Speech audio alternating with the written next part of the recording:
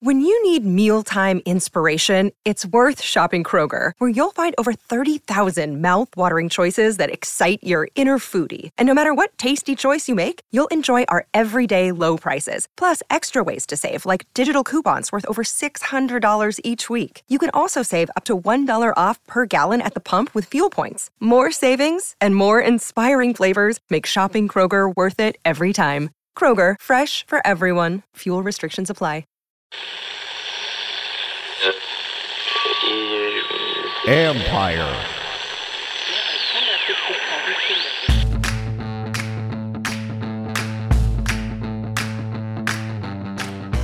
Hello and welcome to another live stream edition of the John Keim Report. Appreciate you tuning in. Do me a favor, subscribe to the show wherever you get your podcasts. You're watching on YouTube, or you're joining us now or later. You can find us there as part of Empire Media, AMPIRE. Always much appreciated when you tune in.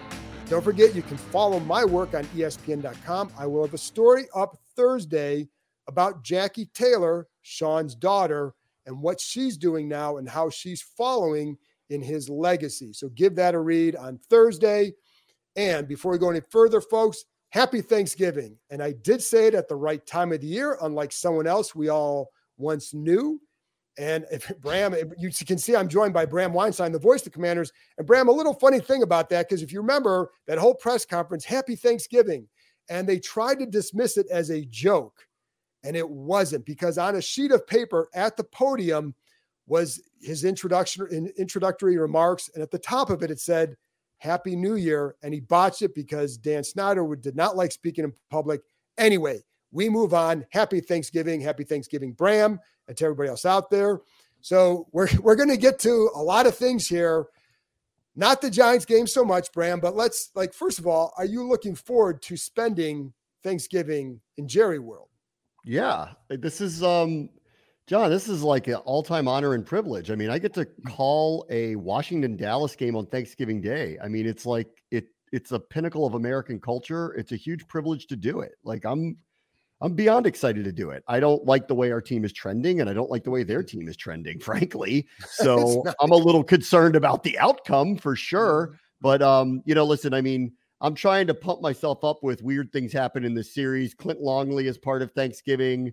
The Scab game occurred.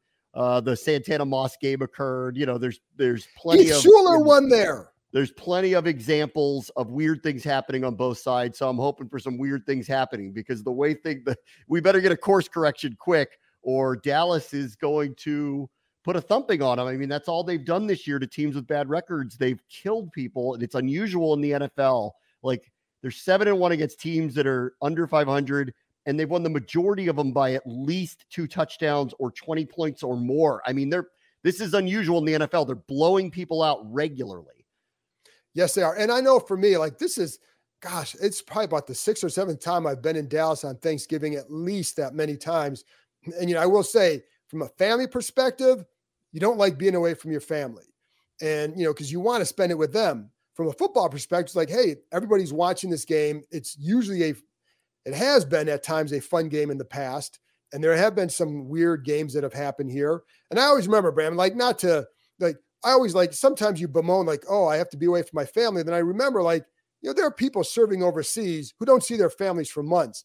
We're going to celebrate it on Friday when I get home. So I'm okay. So then you can focus on football and enjoy the day. And just, like you said, listen, I've been able to spend my life covering football games. It's not too bad. So if I have to give up one of my biggest, my first year calling the games was 4 years ago. We didn't get to travel there. Right. We didn't get to travel there. And I looked it up because there was a crowd there. Remember, there were no crowds at all the games, right. But in Texas, the rules were different during the pandemic. So it was 30% full for that game, but we weren't allowed to travel. So I called that off a screen Thanksgiving night at FedEx Field. I called the game there, but this will be the second time I've called it, but it'll be the first time in person. And it really is special. I know everyone wants to move on and talk about the game and all that stuff, but it really is special. And with, the state of the team right now and my concerns about what the outcome will be in a couple of days, I feel very privileged and honored to do this on Thursday. It's I grew up watching this. It really, it's a real pinch me thing to go call a Washington Dallas Thanksgiving Day game. What is this again? And we'll get to all this stuff, but like, what is the rivalry? Because having covered it for a long time, I just wonder where fans were at with the rivalry, because it just hasn't been as meaningful at times, right? Like, you're not always getting those huge games that you saw in the 80s and even into the 90s. So where is it at for you? Do you still, like, what kind of feelings do you still get for this matchup in particular? They're still the biggest rival to me. That said, like, I really think that the reason why it's not as heightened as it used to be is because neither of these two teams have been really good at the same time in a long time, really since the early 1990s, when the triplets showed up in Dallas, and it was towards the end of Joe Gibbs' run. And so they kind of collided. Obviously, my childhood, it's funny, you're a huge Ohio State fan. You've got an enormous game this weekend that might be bigger than a national championship. Washington beating Dallas in the NFC Championship game, to me, is still a bigger deal than their first Super Bowl that they won a couple of weeks later, because they beat Dallas at home in the NFC Championship game. Like, you get to hold on to that forever. It's still the biggest rivalry to me, but I just feel like, for the last, 20 plus years, at times Washington's had some okay seasons, but Dallas wasn't good that year.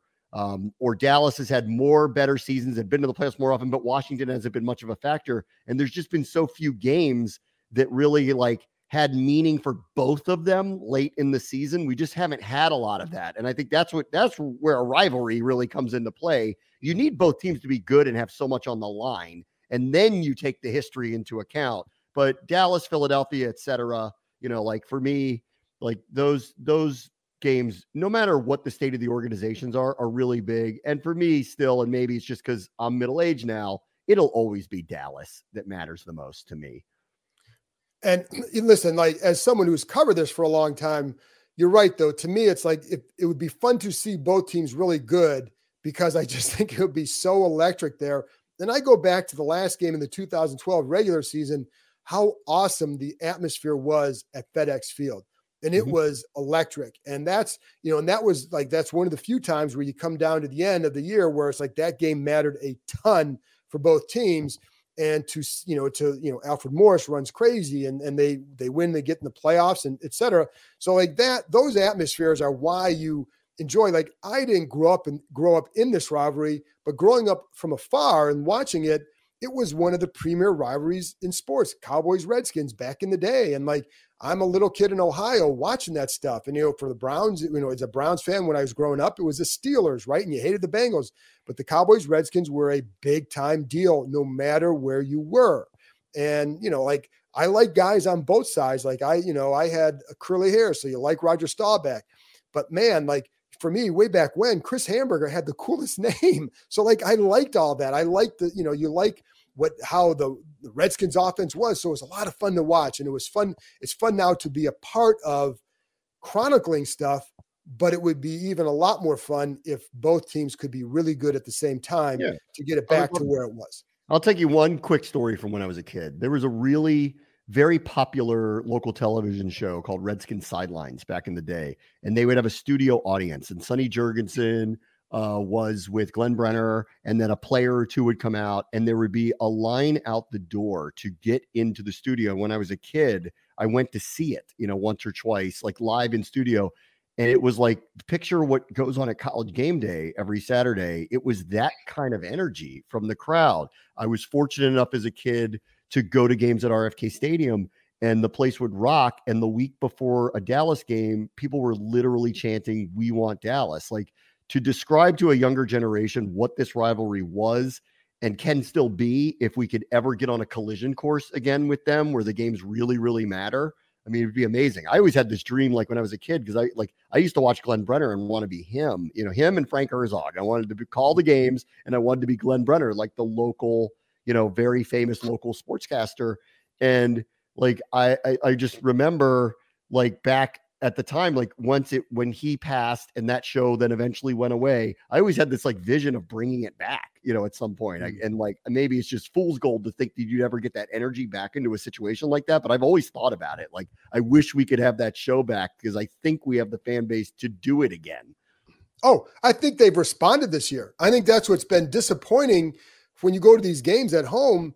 that the fans are showing up. Like they're doing what the team asked them to do, and the team hasn't responded. And that's been the big problem, is that they've been terrible at home.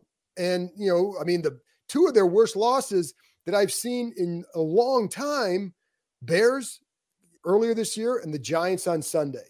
That was just ugly. And so last one was tough, John. I mean, like, that was brutal. I didn't think they could top the Bears one, but this one was really tough to watch. They did. Now I'm like trying to count up bad losses. Going, well, at least that was Justin Fields, that played in that Bears game. And now and I have to forget the part that they hadn't won in a calendar year, and then, then you look at this past one, after that game, I was pretty shook. Like I really I decided at that point, like, I don't think I know what I'm going to get. And I think it's just, I'm done trying to make predictions. Just show me. But I fooled myself into believing that there was just very little pathways that I saw to them losing this past weekend, just based on the way the Giants had been playing, both sides of the ball, the amount of yards they were giving up, their scoring offense, this, undrafted rookie free agent who, I didn't really see much of a path of him having a big game against Washington. I figured he'd be under duress the whole time. And I guess it took 6 turnovers, a sloppy game, and a bunch of what I've grown accustomed to now, which I can't believe, which is the story of the season, mistakes on defense that end up in these gash plays over and over and over. And this time against an offense that I just never envisioned would be able to put it together to do it, and here we are sitting here at 4-7 when I fully expected to be 5-6 going to Dallas. Another day is here and you're ready for it. What to wear? Check. Breakfast, lunch, and dinner? Check. Planning for what's next and how to save for it? That's where Bank of America can help. For your financial to-dos, Bank of America has experts ready to help get you closer to your goals. Get started at one of our local financial centers or 24/7 in our mobile banking app. Find a location near you at bankofamerica.com/talktous. What would you like the power to do? Mobile banking requires downloading the app and is only available for select devices. Message and data rates may apply. Bank of America NA, member FDIC. This episode is brought to you by Shopify. Whether you're selling a little or a lot, Shopify helps you do your thing, however you cha-ching. From the launch your online shop stage, all the way to the we just hit 1 million orders stage. No matter what stage you're in, Shopify's there to help you grow. Sign up for a $1 per month trial period at shopify.com/special offer, all lowercase. That's shopify.com/special offer. There is so much to be thankful for: family, friends, food, and NFL football all week long. DraftKings Sportsbook is keeping your Thanksgiving week full of action. New customers can bet just $5 on the NFL action to score $150 instantly in bonus bets. No matter your appetite, there's something for you. Money lines, parlays, props, live bets, and so much more. You name it, they've got it. So download the DraftKings Sportsbook app now and use code KEIM, K-E-I-M. New customers can bet $5 on the NFL Thanksgiving action to score $150 instantly in bonus bets. Only on DraftKings Sportsbook, an official sports betting partner of the NFL, with code KEIM. The crown is yours. Gambling problem? Call 1-800-GAMBLER. In New York, call 877-8-HOPE-NY or text HOPE-NY. In West Virginia, visit www.1800gambler.net. Please play responsibly. In Connecticut, help is available for problem gambling. Call 888-789-7777 or visit ccpg.org. On behalf of Boot Hill Casino and Resort, must be 21 or older in most eligible states, but age varies by jurisdiction. See DraftKings.com/sportsbook for details and state-specific responsible gambling resources. Eligibility and deposit restrictions apply. Bonus bets expire 168 hours after issuance. Terms at sportsbook.draftkings.com/football terms.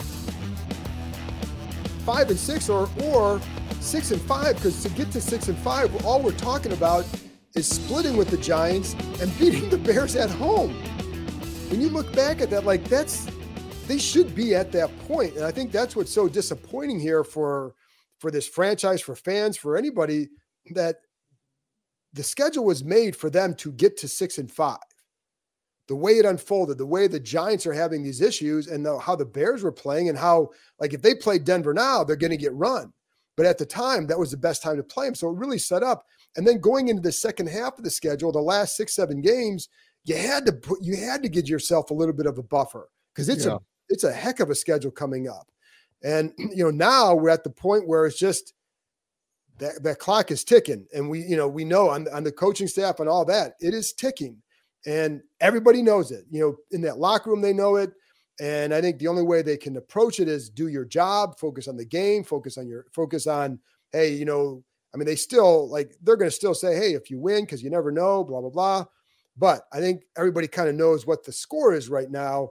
And it just adds to this mystery of the season. Like, how did it get to this point? There's certain parts where you say, well, I understand this. The defense being that bad, Bram, I understand, you look at the big plays. I understand why. There's a lot of detailed missed assignments, and there's not great communication back there. It's still baffling to me that it's gotten to this point. Yeah, I think the story of the season, we started talking about this weeks ago. The story of the season, there's two things. There's Sam Howell's development, which I think is better than I even anticipated or hoped. And they optimistically seem right about him so far. I don't like talking about, is he the answer 5-10 year starter or whatever. I just think that he's come along really well, and there's a lot to be excited about with him. So let's just play out the season. But the story of the season is the defense. Collectively, systemically. And I got to tell you what was really telling. There were quotes from Isaiah Hodgins after the game. Not the pointed things where the Giants were Deonte Banks, who was making fun of them because he didn't pick them, or Kayvon Thibodeau with the thank you stuff to Charles Leno and all that stuff. But Hodgins was asked about them attacking Washington. And, he said initially, he's like, we wanted to do the quick game because we wanted to get the ball out of DeVito's hands, but we played with tempo and we did these mesh, alignments that a lot of teams do. It's not that unusual, but he basically pointed out that they get confused, they get tired, they miss assignments, and eventually we're going to take advantage of them. And they were confident in doing so. And the really most telling thing over the last 3 weeks is just think about the offenses that they've played. Mac Jones, who was getting rid of the ball in 2 seconds or less because any expanded play was a turnover waiting to happen. So by design, New England is refusing to allow him to hold on to the ball, but they played with, you'd think that would equate to let's shorten the game. They didn't. They played up tempo, no huddle for most of the first half. The next week they play Seattle, who I think has a possibility of rectifying their offense because they have very good skill position players. And I do believe Geno's a pretty good quarterback. So it isn't the same thing like the Giants or the Patriots. Still, they were not playing well. They were not scoring a lot of points, and they were a turnover waiting to happen. And they played up tempo with no huddle against them. And then the piece de resistance is undrafted rookie free agent in his second start goes up against this defense, and they go no huddle up tempo against them. Honestly, so this is an indictment of the whole operation. It is. It's not just the line isn't living up to its best, or maybe Forbes needs more seasoning, or there was a mistake here, a mistake there, chalk it up to that. Every team, even ones with bad offenses, are looking at them as ripe for the taking if you employ this type of mentality against them. And that, to me, is something that I don't think can get fixed immediately here. It's something worth figuring out what in the world happened here. Oh, yeah. And there's the 40-yard touchdown pass is a prime example, because on that play, and I talked about this in the film review from earlier this morning, but on that play, you see Percy Butler trying to communicate. You got Cam Curl and Danny Johnson right in front of him. And on that play, there's an exchange, because there's emotion, there's an exchange of responsibilities. So you've got to communicate that. Well, he's doing it, but clearly not everybody heard it, because what happened is both Danny Johnson and Percy Butler go with one guy. The guy coming across, Kendall Fuller's on the outside and trying to chase him. That's not his responsibility. He's supposed to have help on that side. And so that guy went inside. And so it leaves that, it happened again. And so that's happened a lot. There is confusion at times with the secondary, with the coverages. We've seen that multiple times, and it's a massive problem. And it's funny, Bram, because this team did this to the Eagles at times. There were times in the first game, especially, where they would motion to a stack, get to a bunch, and test their communication, the rules, and they would hurt them because of it. And it was usually Darius Slay they would get a couple of times. But it's been going on with this group all year. And a big question has been well, do they miss Chris Harris? Well, I think to a degree they do, But this was going on. This has been going on for most of the last several years, where I think like where I liked with Chris Harris last year in practice, especially, he was really good. He'd stand behind the play 30 yards or so, call out, like guys would get in the formations, like call it out. I don't hear you. What are you seeing? What are you seeing? What do you say? And then I think the other guy that you had there was Bobby McCain on the field, who, regardless of what you think of his talent, was a good communicator. And what they could use is a stronger version of that, a guy who communicates well in the field to get these guys in place, because it's constantly happening. And then other times it's just over aggressiveness, or, a penalty here, or just getting beat because you look at a double move and your eyes in the wrong spot. And that goes back to Emmanuel Forbes and his development. And is there confidence that kid will actually get it? And I don't know. Like, I like his attitude, but how much work needs to be done in his game, Bram? Yeah. I think it's just, this is overarching, but like the baseline for me for the season was, okay, we have a new offense, an offensive line that I think is, let's see what happens here. Hopefully it's not a liability, but let's not pretend they're going to have a top 5 offensive line with a bunch of Pro Bowlers. Let's just see. Let's play that out and let's see how that goes. And we have this young quarterback, so let's give it a little bit of time. And I was open to that. Like, let's just give this a little bit of time and let's see what happens here and see what, as it turns to the second half of the season, where it is. But the baseline was, while that's happening, the defense in year 4 of the program, with the majority of the players having been here, and I know some of them are young, quote unquote, but most of them are not rookies. They've at least been here a couple of years, that the baseline was that they're going to be good and potentially great if the line does what we think that they're capable of doing. All the speed on the back end, length and speed on the back end, the hope is they're going to become a team that gets a lot of turnovers, which is the thing they did not get a year ago. And instead, there's a ton of miscommunication. The line doesn't live up to what you expect it to do. They're not playing poorly, but they're not having impact plays. They're not flipping drives upside down anymore. And this is pre the trades of Montez Sweat and Chase Young. And honestly, I think this is the biggest surprise and really, frankly, disappointment. If you told me in August they were going to be the worst scoring defense in the league, I never would have believed you. And that's where they are. And it doesn't figure to get better, taking on Dallas twice, San Francisco, Miami. It doesn't figure to get much better than that. And I'm surprised. I am unqualified to answer why this is the case. I have a lot of good information about a number of the things, but this has turned into something I just did not envision happening this year. And I think that's really the big surprise for me. And I'll say this too, watching some of these other defenses, you watch the Giants defense, you watch the Cowboys defense, watch the action in the games they do up front. And what I appreciate is the Giants have, Thibodeau is a good pass rusher. Dexter Lawrence is a hell of a player. Yes. Like that guy should be all pro this year. He was playing the way Duran was playing a year ago. Yes. I think it may even be, I think it's better than that. When we've seen him, I think it's even better than that. I think he's been more disruptive. But what I like about what the Giants and the Cowboys do is, despite having all this talent, Dallas with Micah Parsons, they move their guys around. Like they're running a lot of games and stunts. They're not just relying on, hey, let's get a Cinco package and get one-on-ones. And while I'm all for that, you'd like to see a little bit more manufactured rush, some simulated pressures that other teams do pretty well. And I think that's one thing that when you watch these teams, it's fun to watch to see how they do it, but it works. And I know they had 9 sacks the other day, so that's a little bit different. I get it. And they did they sent some linebackers, et cetera. But overall, when you watch these other teams, they do of creating more pressure. And, because now these guys have a secondary that just doesn't hold up.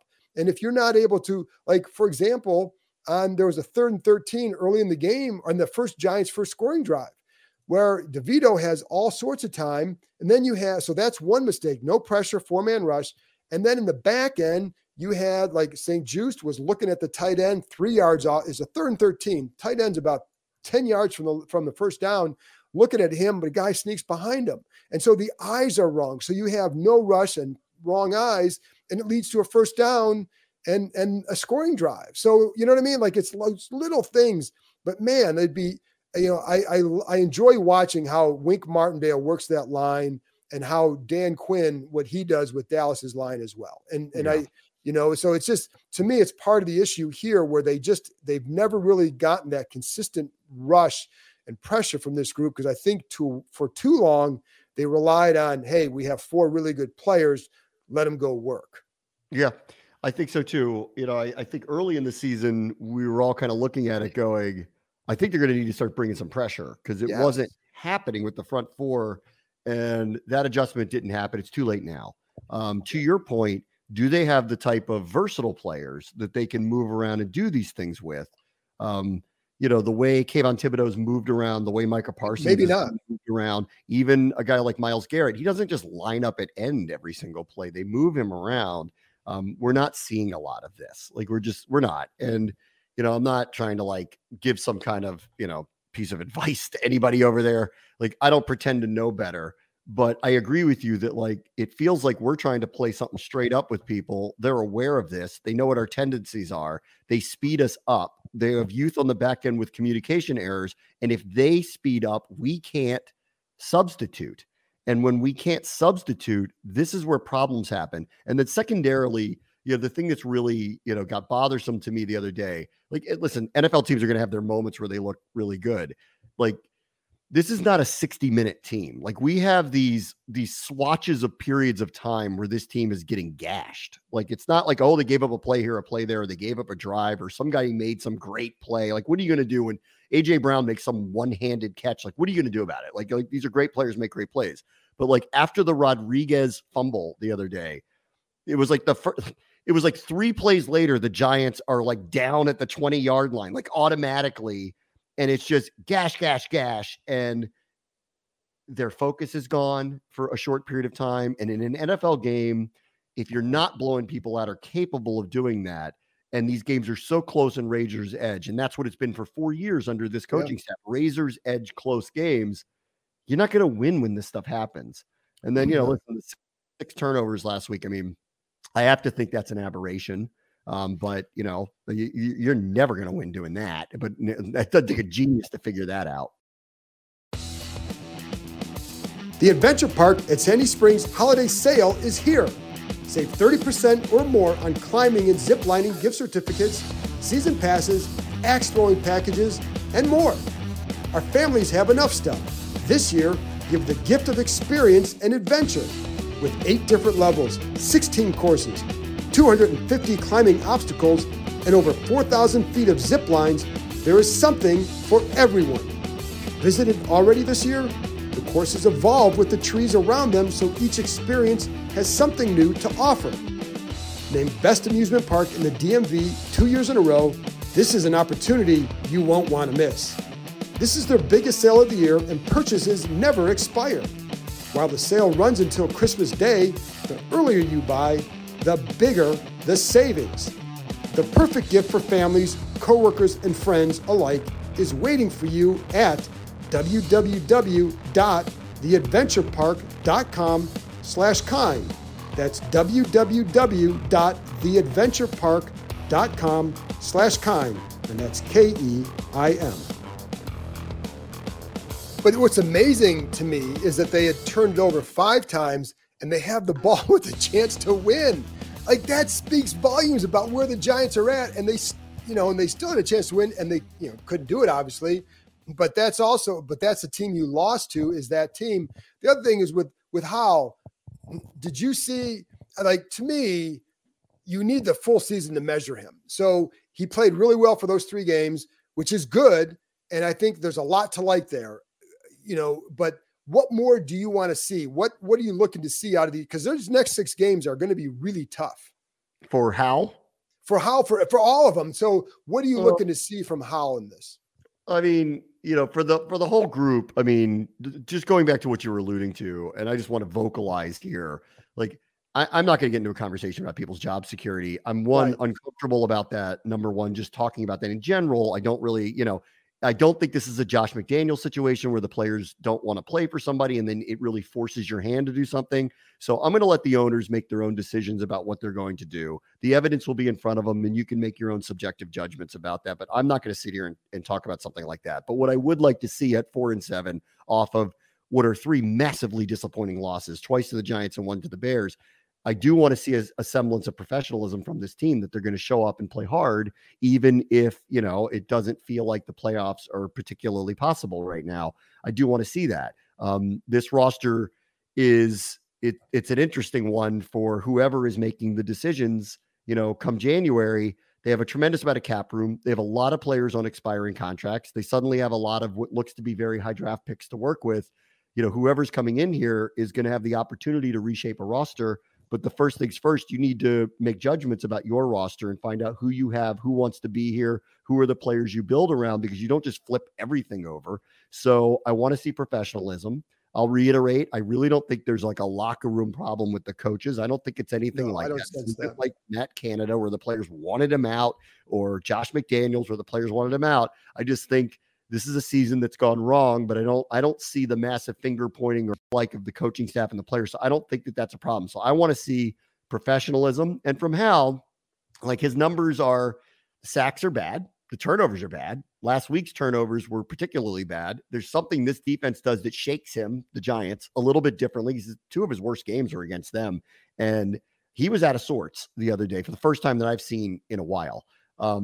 So that, whatever that is, that matchup's not good for them. The other part that I really want to see from him, I guess now, is, like, to your point, like, Dallas has more turnovers and defensive touchdowns than any team since 2021. They get them twice. They get the 49ers of a massive pass rush, big time defense. They get the Jets, big time defense. Let's see where they are Christmas Eve, but still, like, big time defense this year. They get Miami, who's got a pretty good defense, and they got a smoke show offense that we're going to have to deal with. So, like, I want to see how Hal handles all of that. Let's see what his numbers look like. And to your point, we need to give this the whole year before we start anointing people around here. This team hasn't won very much. Every time when we anoint anybody anything, I'm kind of want to take a step back and go, I like living in the moment too, but let's not go too crazy. Let's get a little more proof. So let's see how Hal handles all of this. No, that hit he took, I mean, he's taken a ton of them this year. That one he took at the goal line last week really actually scared me. And I really would like to see him protect himself a little bit more as well. Well, that to me is the key. And that's one of the things I'm looking for, is because there's going to be a lot of things that's hard to measure, because they are playing really good as a team. So it's not going to be about, what are his numbers? Now, if he puts up great numbers, that's fantastic. But I don't want to go overboard if it's a struggle, because you're going to look at the opponents like, yes, it's going to be a struggle. If these teams get out to a big lead and then Bieniemy is going to throw 75 times in a row, you're going to put that kid in a spot where he's going to get hit a lot. And so what I would like to see, though, is the sack percentage rate go down. And it has been going down. Even against the Giants, it continues to go down. That's a good sign, because I think that's symbolic of how he's developing as well. And, so I think that's one of the things I want to see, because I think for the future, I know somebody on here asked about like what the ownership group thinks of them. Whatever they tell someone right now, it doesn't matter unless you're hearing it from someone basically privately. If they're saying something publicly, you kind of have to say, what else are they going to say at this point? So, I think from an ownership perspective, they're going to wait and see and let somebody else, to be honest, probably make that decision about where they're going to go. And then it depends on what's your draft pick. But I like Hal, and I would have no problem if they said, we're going to build around him and see where it goes. Because, he's shown a lot, and you need to invest more in that line. You need to get another tight end in here and probably another receiver to really kind of help him out. And then can you build something? And I think they probably can. So I like what I've seen, but I do want to see like how you handle the pressure. And also I think that's true for Bieniemy as well, Bram, because if people want that guy, we know where this is going right now with the coaches. I'm barring some big time turnaround. So if you want Bieniemy to be considered for this job, he's going to be graded over the next 6 weeks as well, and how he helps develop Hal.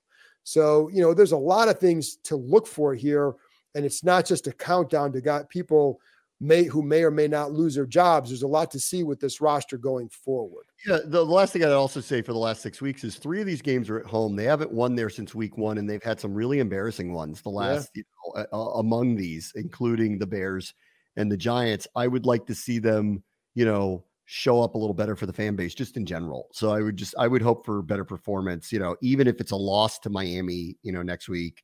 I don't think people are overly pleased with what's happened on the field, especially in a couple key moments here. And that's a tough thing when you're trying to ask the fans to come back, be part of this build and be part of the new, here we go, we're going to take off again. I really would like to see a better performance at home for sure.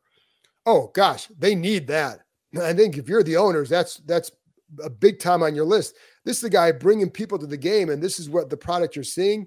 There's no chance that they've enjoyed any of that part. I mean, who has? So, I think that's going to be a consideration as well. But yeah, it'd be nice for them. And again, reward those fans who have been showing up, and listen, we know that this fan base wants to embrace them fully again. And the owner gives them that chance. Now the team on the field has to bring them back and keep them there, because, it's great that the ownership changed. There's more hope that this guy can build it right than the other guy, and it's by miles.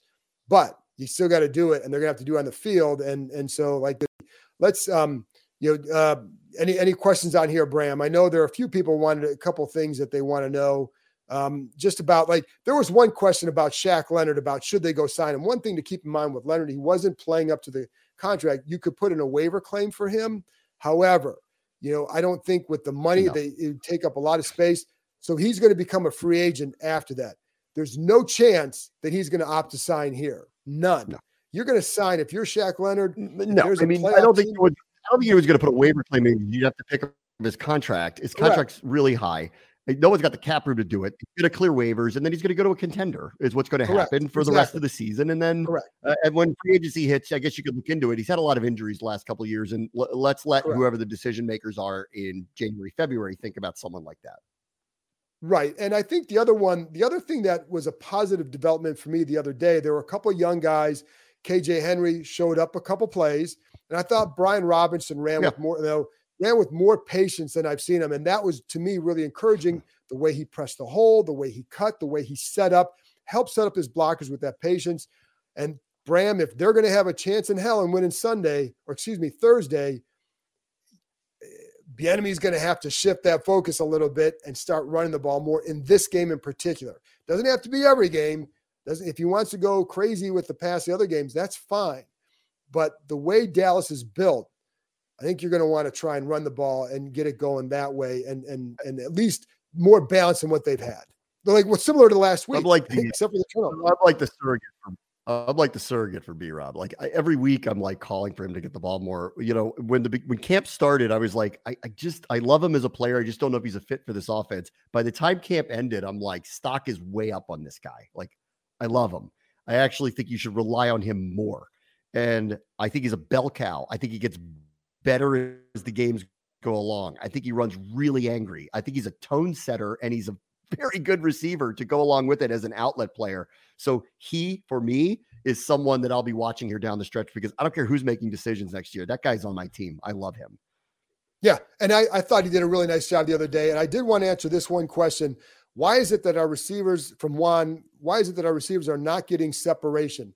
And that's something that is, to me, that's been a troubling development this year, because that surprised me. I think you look at some of the metrics and they get the least amount of separation. And I don't think I have a good answer for that, even though I wanted to answer it, because I wanted to bring up the topic. And there have been some times where, off the line, I think Jahan Dotson, at times there's some physical corners that have gone against him. That hasn't helped. And I wonder sometimes too, they don't use quite as much motion in certain situations as they had before. So I don't know if that's a factor as well. And maybe getting guys into certain spots where you can create a little bit more separation. And because I thought that was going to be a bigger part of their game, and it hasn't been. And it's been, to me, disappointing. And then sometimes there's sometimes where there is when they're coming off the line, the timing and the rhythm of it is not always there. And so the separation too comes in. There are some times where they're down the field and they may have three guys covered by two, because of the way they come off the line. They come off at the wrong pace. And so that leads to some issues down the field as well, because now you're kind of clogging an area where it's supposed to be a slightly different releases for each. not always happening. So it's another trouble. It's something else that has not been a great development this year. Thought they'd have bigger plays. Anyways, that's it for Bram and I. Thanks everybody for tuning in. Appreciate the questions, the comments, and also, again, always appreciate you listening. Happy Thanksgiving. I'll be back on Thursday, wrapping up the Cowboys Commanders game. So talk to you next time.